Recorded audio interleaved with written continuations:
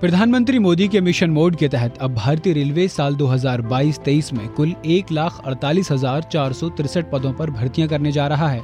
अगर पिछले 8 सालों का डेटा देखा जाए तो हर साल भारतीय रेलवे में औसतन 43,678 भर्तियां की गई थी, लेकिन इस साल ये आंकड़ा लगभग 1.5 लाख तक जा सकता है। आपको बता दें कि regular central government civilian employees in position में भारतीय रेलवे की हिस्सेदारी लगभग 40% है। प्रधानमंत्री के मिशन मोड में 10 लाख नौकरियां देने के ऐलान के बाद भारतीय रेलवे ने रिक्त पदों के लिए भर्तियां निकाली हैं। लेकिन आपकी जानकारी के लिए बता दें कि एक रिपोर्ट के मुताबिक भारतीय रेलवे ने पिछले 6 सालों में 72,000 से ज्यादा पदों को खत्म किया था। ऐसे में अब लगभग 1.5 लाख पदों पर भर्तियां युवाओं के लिए एक अच्छी खबर बनकर सामने आ रही है। ऐसे ही और भी जानकारियों के लिए सुनते रहिए पॉडकास्ट 24, आवाज सबकी।